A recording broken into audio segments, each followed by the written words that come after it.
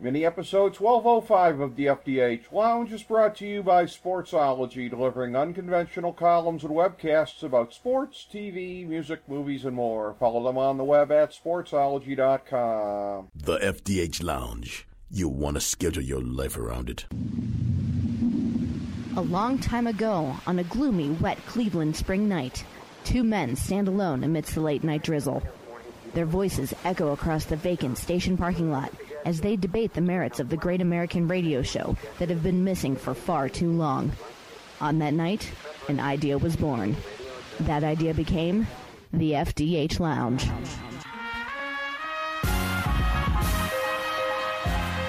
Welcome to the FDH Lounge. Hello everyone, welcome to FDH Lounge mini episode number 1205. This is FDH Managing Partner Rick Morris here, and we are continuing on with our coronavirus series here, the Coronavirus Crisis 2020 in the FDH Lounge.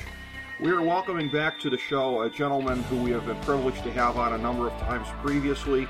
Most recently, it was, I believe, last summer with his great book, Four Friends, and the story of JFK Jr. and others who had gone to school together at Andover. Great bestseller, the latest in a long line of bestsellers. Our topic today is of a different nature, and as an author and as a financial columnist, he has written extensively, of course, about Wall Street. He is somebody who has worked on Wall Street previously. First time we had him on the show, actually, was, I believe, February of 2009. So we have bookended the years in between, which we steadily came out of the Great Recession, and now we are going back into whatever this is. It's the coronavirus crisis that is enveloping public health, but certainly finance as well at the moment.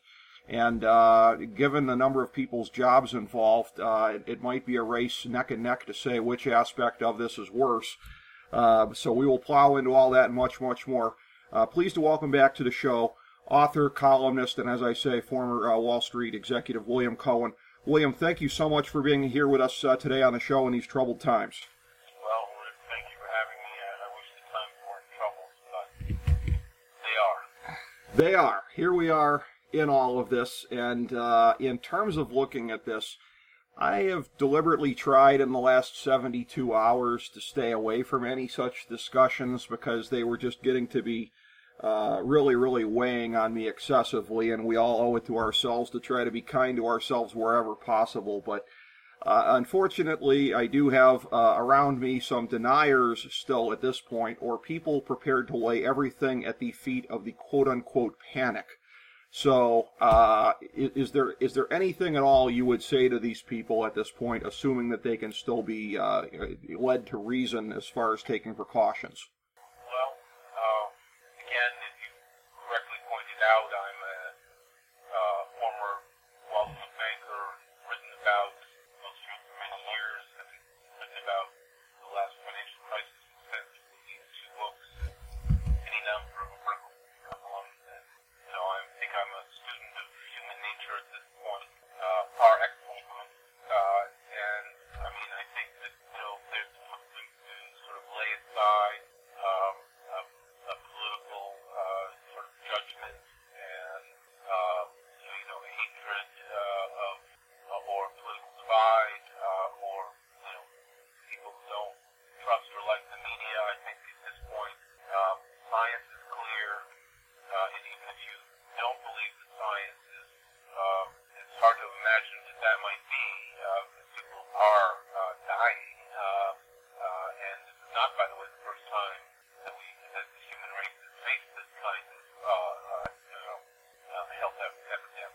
Right. There's no denying sort of what's going on in the financial markets, and so people, financial markets are a confidence game, and confidence was unbelievably high in mid-February, and now that all that confidence is lost, people are losing their jobs left and right. Unemployment rates are way up. Whole sort of industries are going into decline, hibernation, and that's like the best case. So, you can deny what's going on. You can, pretend it's not going on, and maybe that's what we're getting don't know. I'm not one to judge, but there's no question that things are radically different on March 18th than they were on February 18th. So in a month's time, the whole country about our economy, about our collective health, about our social lives, about our cultural lives, that has just changed, dramatically and extraordinarily quickly. And I think that is very difficult for a lot of people to grasp. But one way or another, they're going to have to come around to dealing with it. And I think we're being asked to do. I mean, this is my generation, my kids' generation. They're not used to sacrifice. But my parents' generation was asked to sacrifice and did sacrifice. This is our time to sacrifice. We're going to have to sacrifice, and it's not really, that, we're not necessarily being asked to go off to war. We're being asked to stay away from each other, despite the war on a molecular basis. I think we should do that. Very well said. I think the comparisons to World War II, I've been kind of heeding that in recent days here, the sacrifices on the home front, and I think it's a lot very much the same in that way. In a public health sense here first, and that is, fairly opaque to a lot of us because, again, even the experts will tell you they can only make their best guesses at it. But in terms of whether this moment appears to be too late to head off the fate of Italy, what now it seems to like France is joining them in that, whatever, again, not hopeful on a social level if you were looking last weekend at things like the pub crawl in Wrigleyville and that kind of stuff. On an anecdotal level, it doesn't seem like we're stepping up to the challenge as much, and that's why more of these restrictions are coming. Do you have a gut feeling either way as to whether it's already too late to avoid the fate of Italy or whether we can kind of tighten up in time to make it at least a little less bad? Well, again, I'm not a health expert. Sure. I'm a student of human nature and of our society and of our country. Look, we're not China. We're not a centrally driven society where, if you don't follow the rules, you get put in jail or lose your life. And I think in that kind of society, especially with 1.4 billion people, I guess if you don't follow the rules, then, it could have been much worse. And to some extent, we should be thankful that they showed us how this can be done to keep the worst from happening. I mean, but we are an open society. That's both a blessing and a curse. And it's, I wouldn't trade that to live in a totalitarian society. But, in times like these, it's extremely difficult to get people to do the right thing unless, nobody in America likes to be told what to do, right? That is very much part of American psyche. They don't Right. like to be told what to do. So somehow people have to come to this on their own. This is the right thing to do, not only for their own health, but for the health of their parents, because we all have parents, or their grandparents, or their neighbors and friends. I mean, the only way to, flatten the curve, as they say, is to not interact with other people. And it's unpleasant, yes, but so is getting the coronavirus and not being able to breathe and dying before we supposed to. I think that we're being asked to keep away from people, other people. We're being asked, take oxygen away from the virus, is it a fire, and let it burn itself out. We're being asked to do that, and it seems totally logical and reasonable to me. I think that one nice thing about this, if you can point to a nice thing, is that there's no villain in this. In the 2008 financial crisis, the villain was Wall Street and the banks, and so they became villainized. They became something we all love to hate. It's easy to hate them, it's easy to blame them.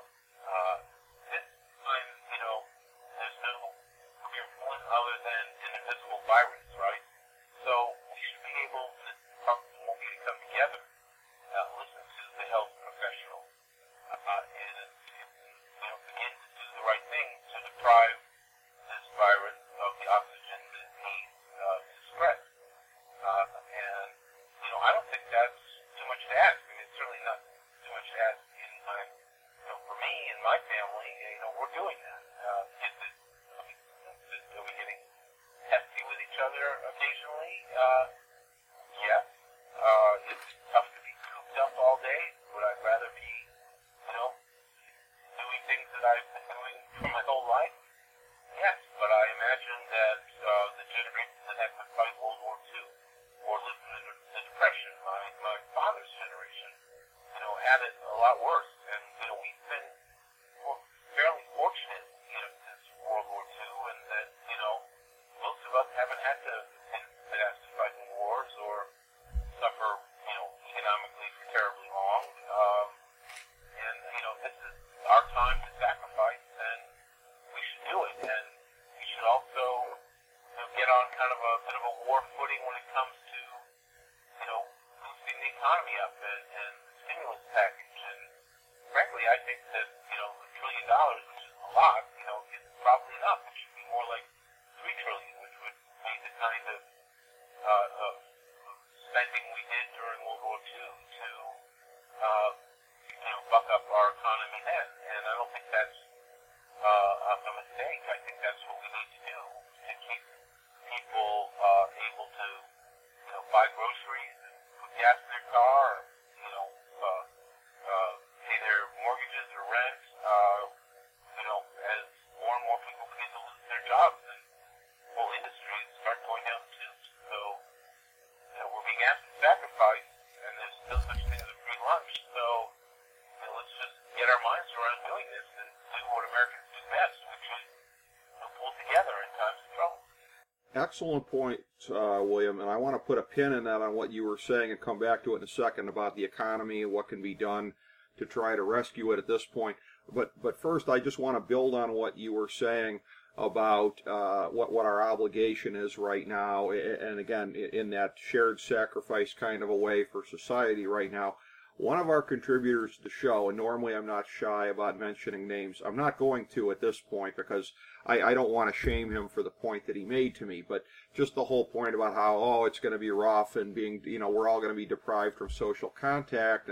And I said to him, look, though, technology is what it is. None of us are Anne Frank sitting in the attic, right? I've talked more on the phone in the last couple of days than I have in a long time. I mean, I haven't even Skyped anybody or FaceTimed yet, but I'm sure that's coming. I mean, this whole notion of the sacrifice that's involved, William, it does have to be put into the context of the tools that we do have. If this was even 15 years ago, I suppose people would still be on the phone a lot, but you didn't have cell plans with flat rates, basically. I mean, we can stay in contact with anyone and everyone around us with the flip of a switch here, figuratively. So that just makes it all the sillier that people don't want to do what's necessary. Well, obviously, I couldn't agree with you more, and I think that, as bad as it is, and it will continue to be, by the way, I think we're probably in the second or third inning of this in this country. And, it could be a 9-inning game, it could be an extra inning game. It would be a lot worse without social media. It would be a lot worse without the connectivity that most of us have, access to the internet.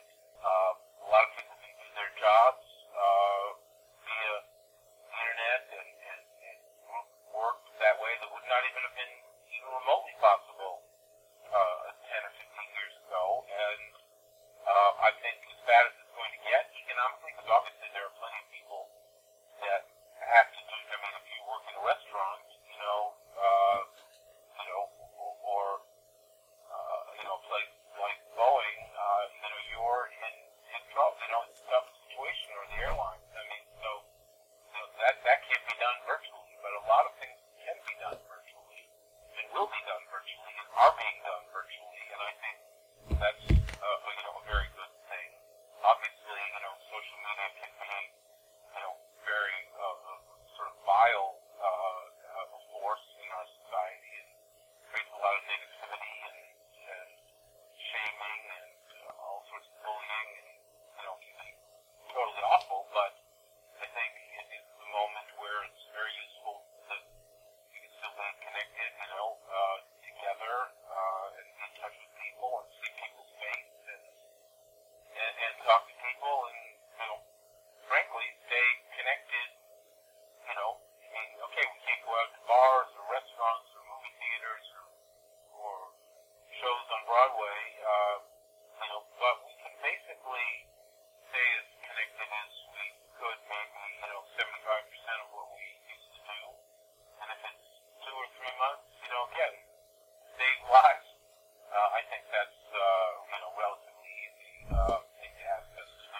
Sure, and I think that's absolutely valid. And in terms of what we're talking about here, in terms of how we get out of this, and putting aside some of the strictures that people would want to have in terms of their normal belief systems coming into this thing, what I want to ask you about, and this is not to take your quote out of context, but to apply it here when you said previously no such thing as a free lunch, to somebody like me, and again, listen, I am in favor of priming the pump at this point in time. I am certainly not, under normal circumstances, what you'd call a Keynesian individual. Under normal circumstances, I'm the kind of guy who screeches about running the printing presses too much. And there is part of me that's got fear that milk could be $50 a gallon by Christmas at this rate. But I'm putting that aside, right? I'm saying we got to do what we got to do. We'll worry about tomorrow when we get out of this crisis. What would you say to anybody like me that's got fears of, are we creating another potential monster down the road by what some of the short-term remedies are, even if they're necessary right now?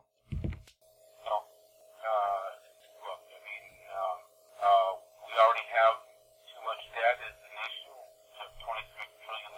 Mm-hmm. We're probably like the 13th most indebted country in the world. The situation isn't going to help, and we may have to, incur as much as $3 trillion more of debt to pull ourselves out of this.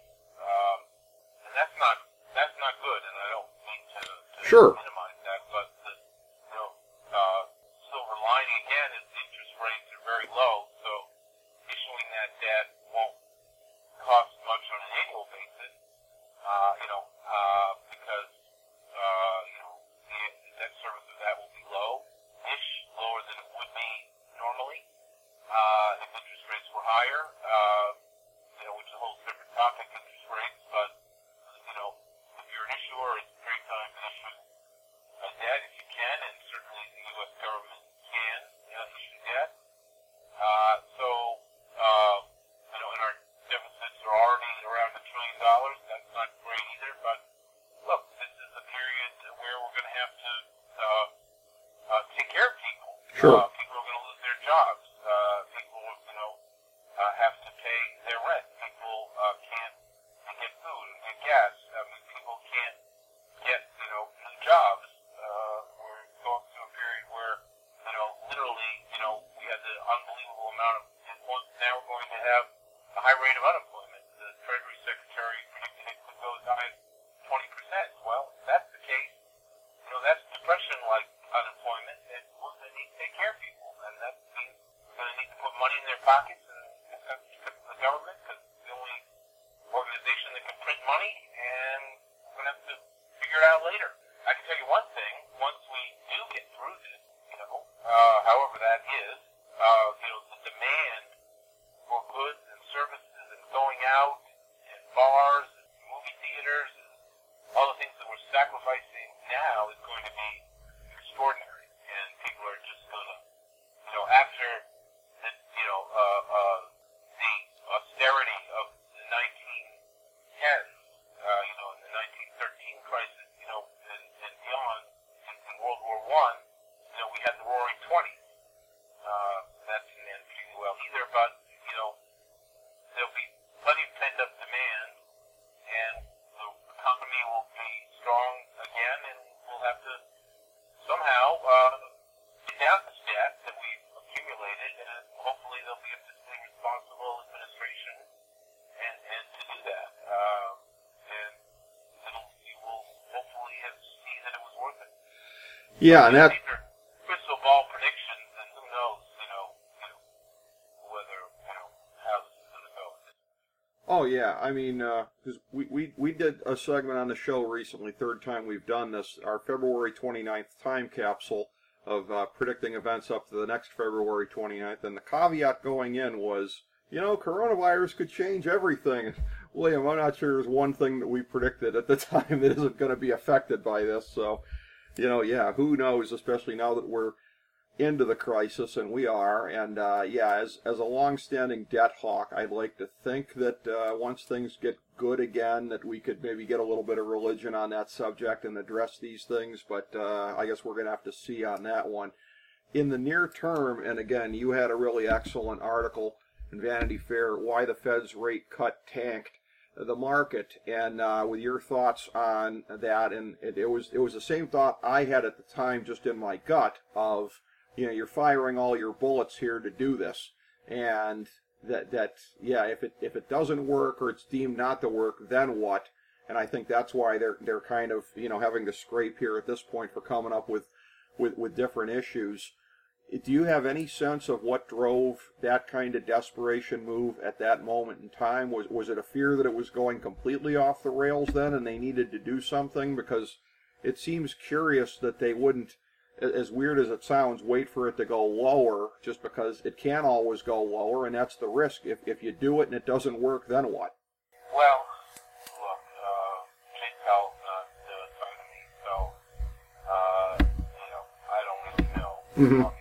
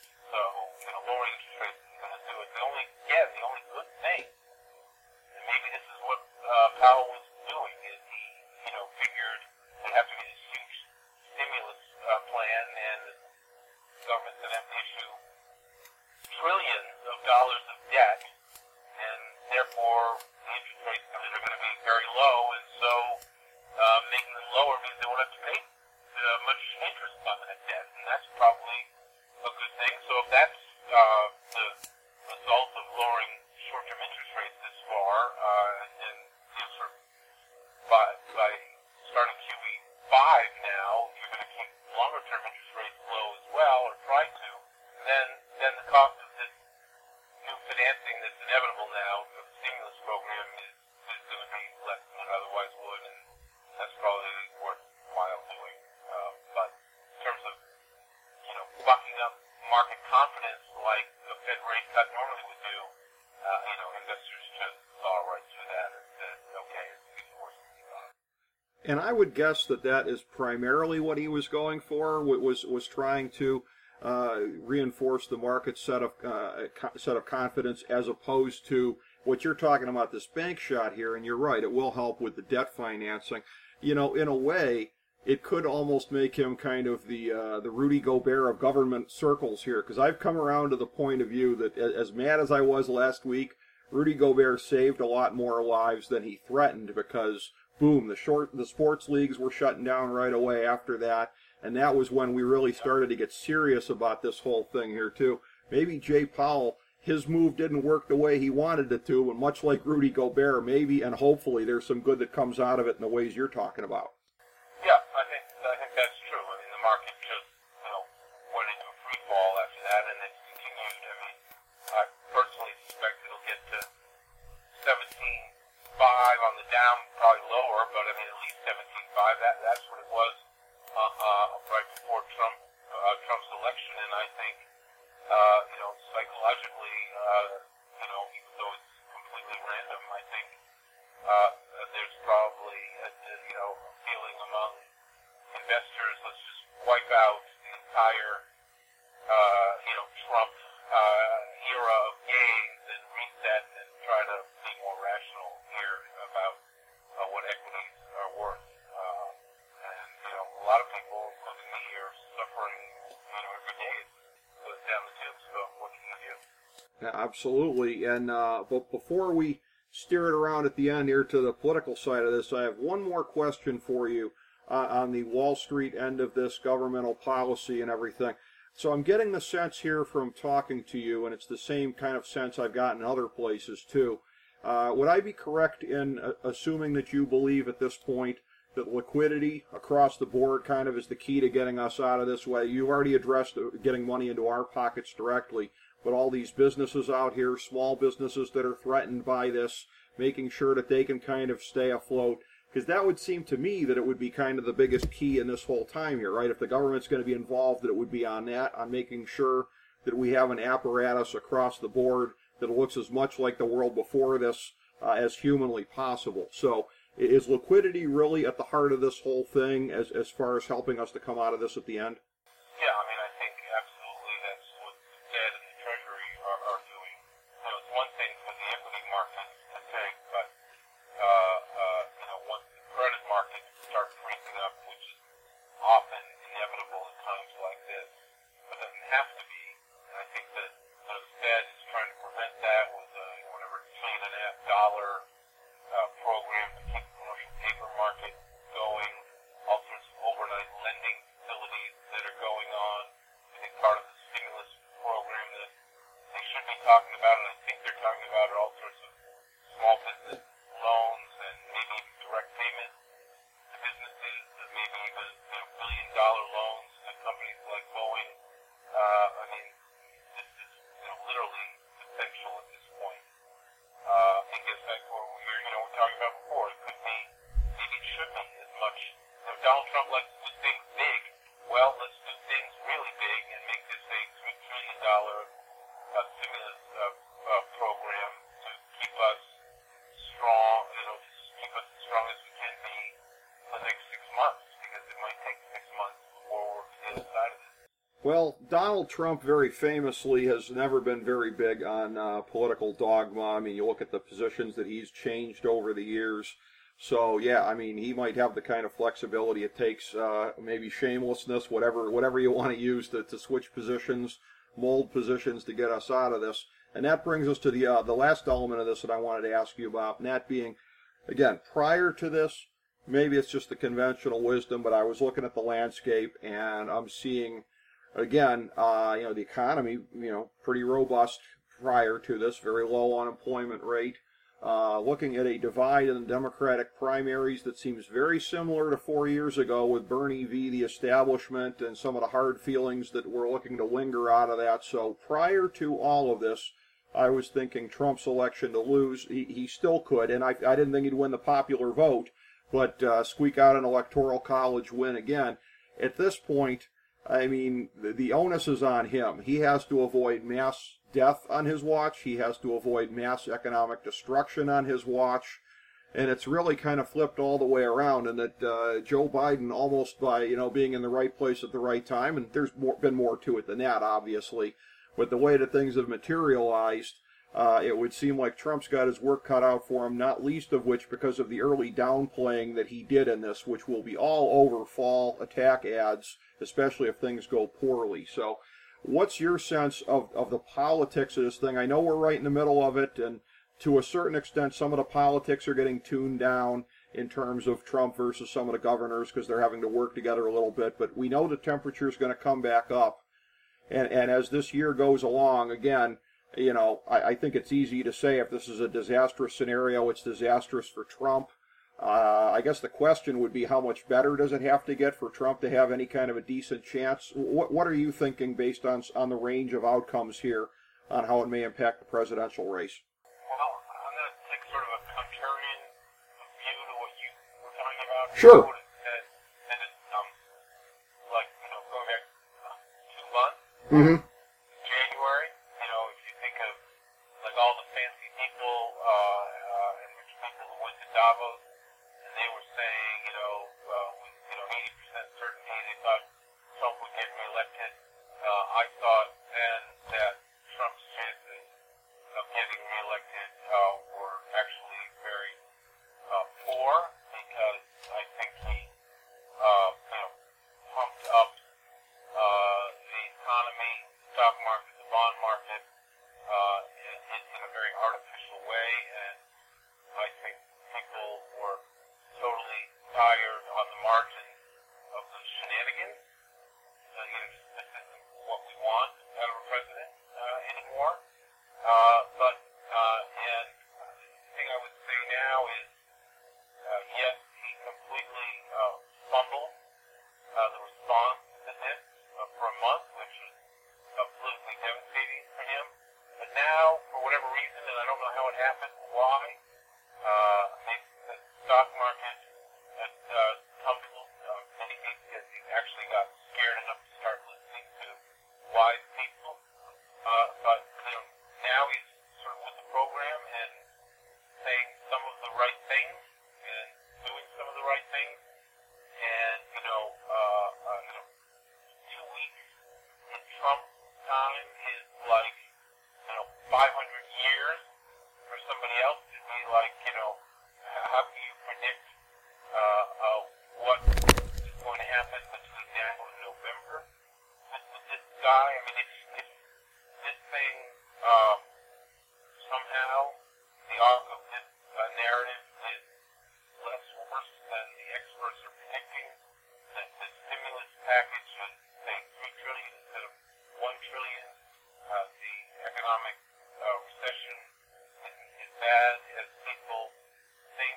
I mean, I can certainly see a scenario here where Trump comes out of this looking like a hero, and everybody forgetting how badly he fumbled it in the first instance. And, his re-election prospects might actually not be as bad as one would think they would be. Now, of course, that means a lot of things have to be done intelligently from here on out, which is very hard to predict or assume when it comes to Trump. So I think I would still say his chances of re-election are quite low, but I think they are higher than I thought they were in January, believe it or not. Oh, that's interesting. That's interesting. You and I have both turned around on that, but in different ways. And it's going to be a political year unlike any other, and there's going to be delicacies in terms of navigating this situation that, again, Trump really doesn't do delicate situations well. So yet another thing that doesn't vote in his favor. But again, if he's listening to some adults in the room that he's never listened to before, because he's so scared and so worried now that his presidency is literally spiraling out of control, if he actually stops listening to people who know what they're talking about, as opposed to Jared Kushner, then I think he actually may have a chance. But, that's big if, and it's not his nature, and so, he's 72 years old, he's never relied on anybody but his own, and of course he's always managed to make that work for him. This virus that he can't even see may be beyond his ability to, make a bad outcome into a good outcome. So, it may not work. I think if the stimulus isn't big enough, if people don't, segregate themselves socially, if they don't take it seriously, and like a lot of people start dying, like hundreds of thousands, and we go into a depression, that these next stuff so much. well, yeah, and this is a thing too. And again, I'll stipulate up front, what it says about Trump is pretty obvious. But I will say this: for a guy who's not everybody's cup of tea, I truly appreciate some of the work done since the beginning of the year from Tucker Carlson. First on Iran, because I'm a common sense non-interventionist. I was afraid we were going down a very bad path there. He is credited with getting in Trump's ear, steering him out of that. And the commentary that he did on the coronavirus and that the elected officials need to take it seriously, people were saying at the time that was for an audience of one. And apparently that was the case, and apparently it worked. So, again, for a guy that I fully realize is not everybody's cup of tea, you know, I'm about ready to give the guy Time Man of the Year, and it's only March. Well, it makes me pathetic that, you know, Trump is only commentators on Fox News. Whatever, we don't need to. Yeah, well, that's what I said. You know, what it says about Trump is pretty obvious, but this is the world we're in, and so all we can do is hope that it's going to be sane voices in his ear, helping him to steer the ship the rest of the way through here. But again, at a time, we're really all in this together at this point. We are, and it's The virus doesn't know about, you know, Fox News versus MSNBC. yeah. That's true, and again, we are all in this together, and that is something that we need to be mindful of, and that is something that we're trying to promote here with the show. But again, you know, always what we're looking to do with the show is to have great and enlightening conversations on different topics, and we've been through a number of them with you over a period of time, William Cohan. Thank you very much for your thoughts in these troubled times here, and you know, knowledge for a lot of people can make them feel a little bit better. So you gave people some food for thought here, and I really appreciate that. Well, thank you for having me. Oh, it's always a pleasure, and I'm always looking forward to the next time we can do it. Thank you so much, William, and thank you everybody for tuning in to FDH Lounge mini episode number 1205.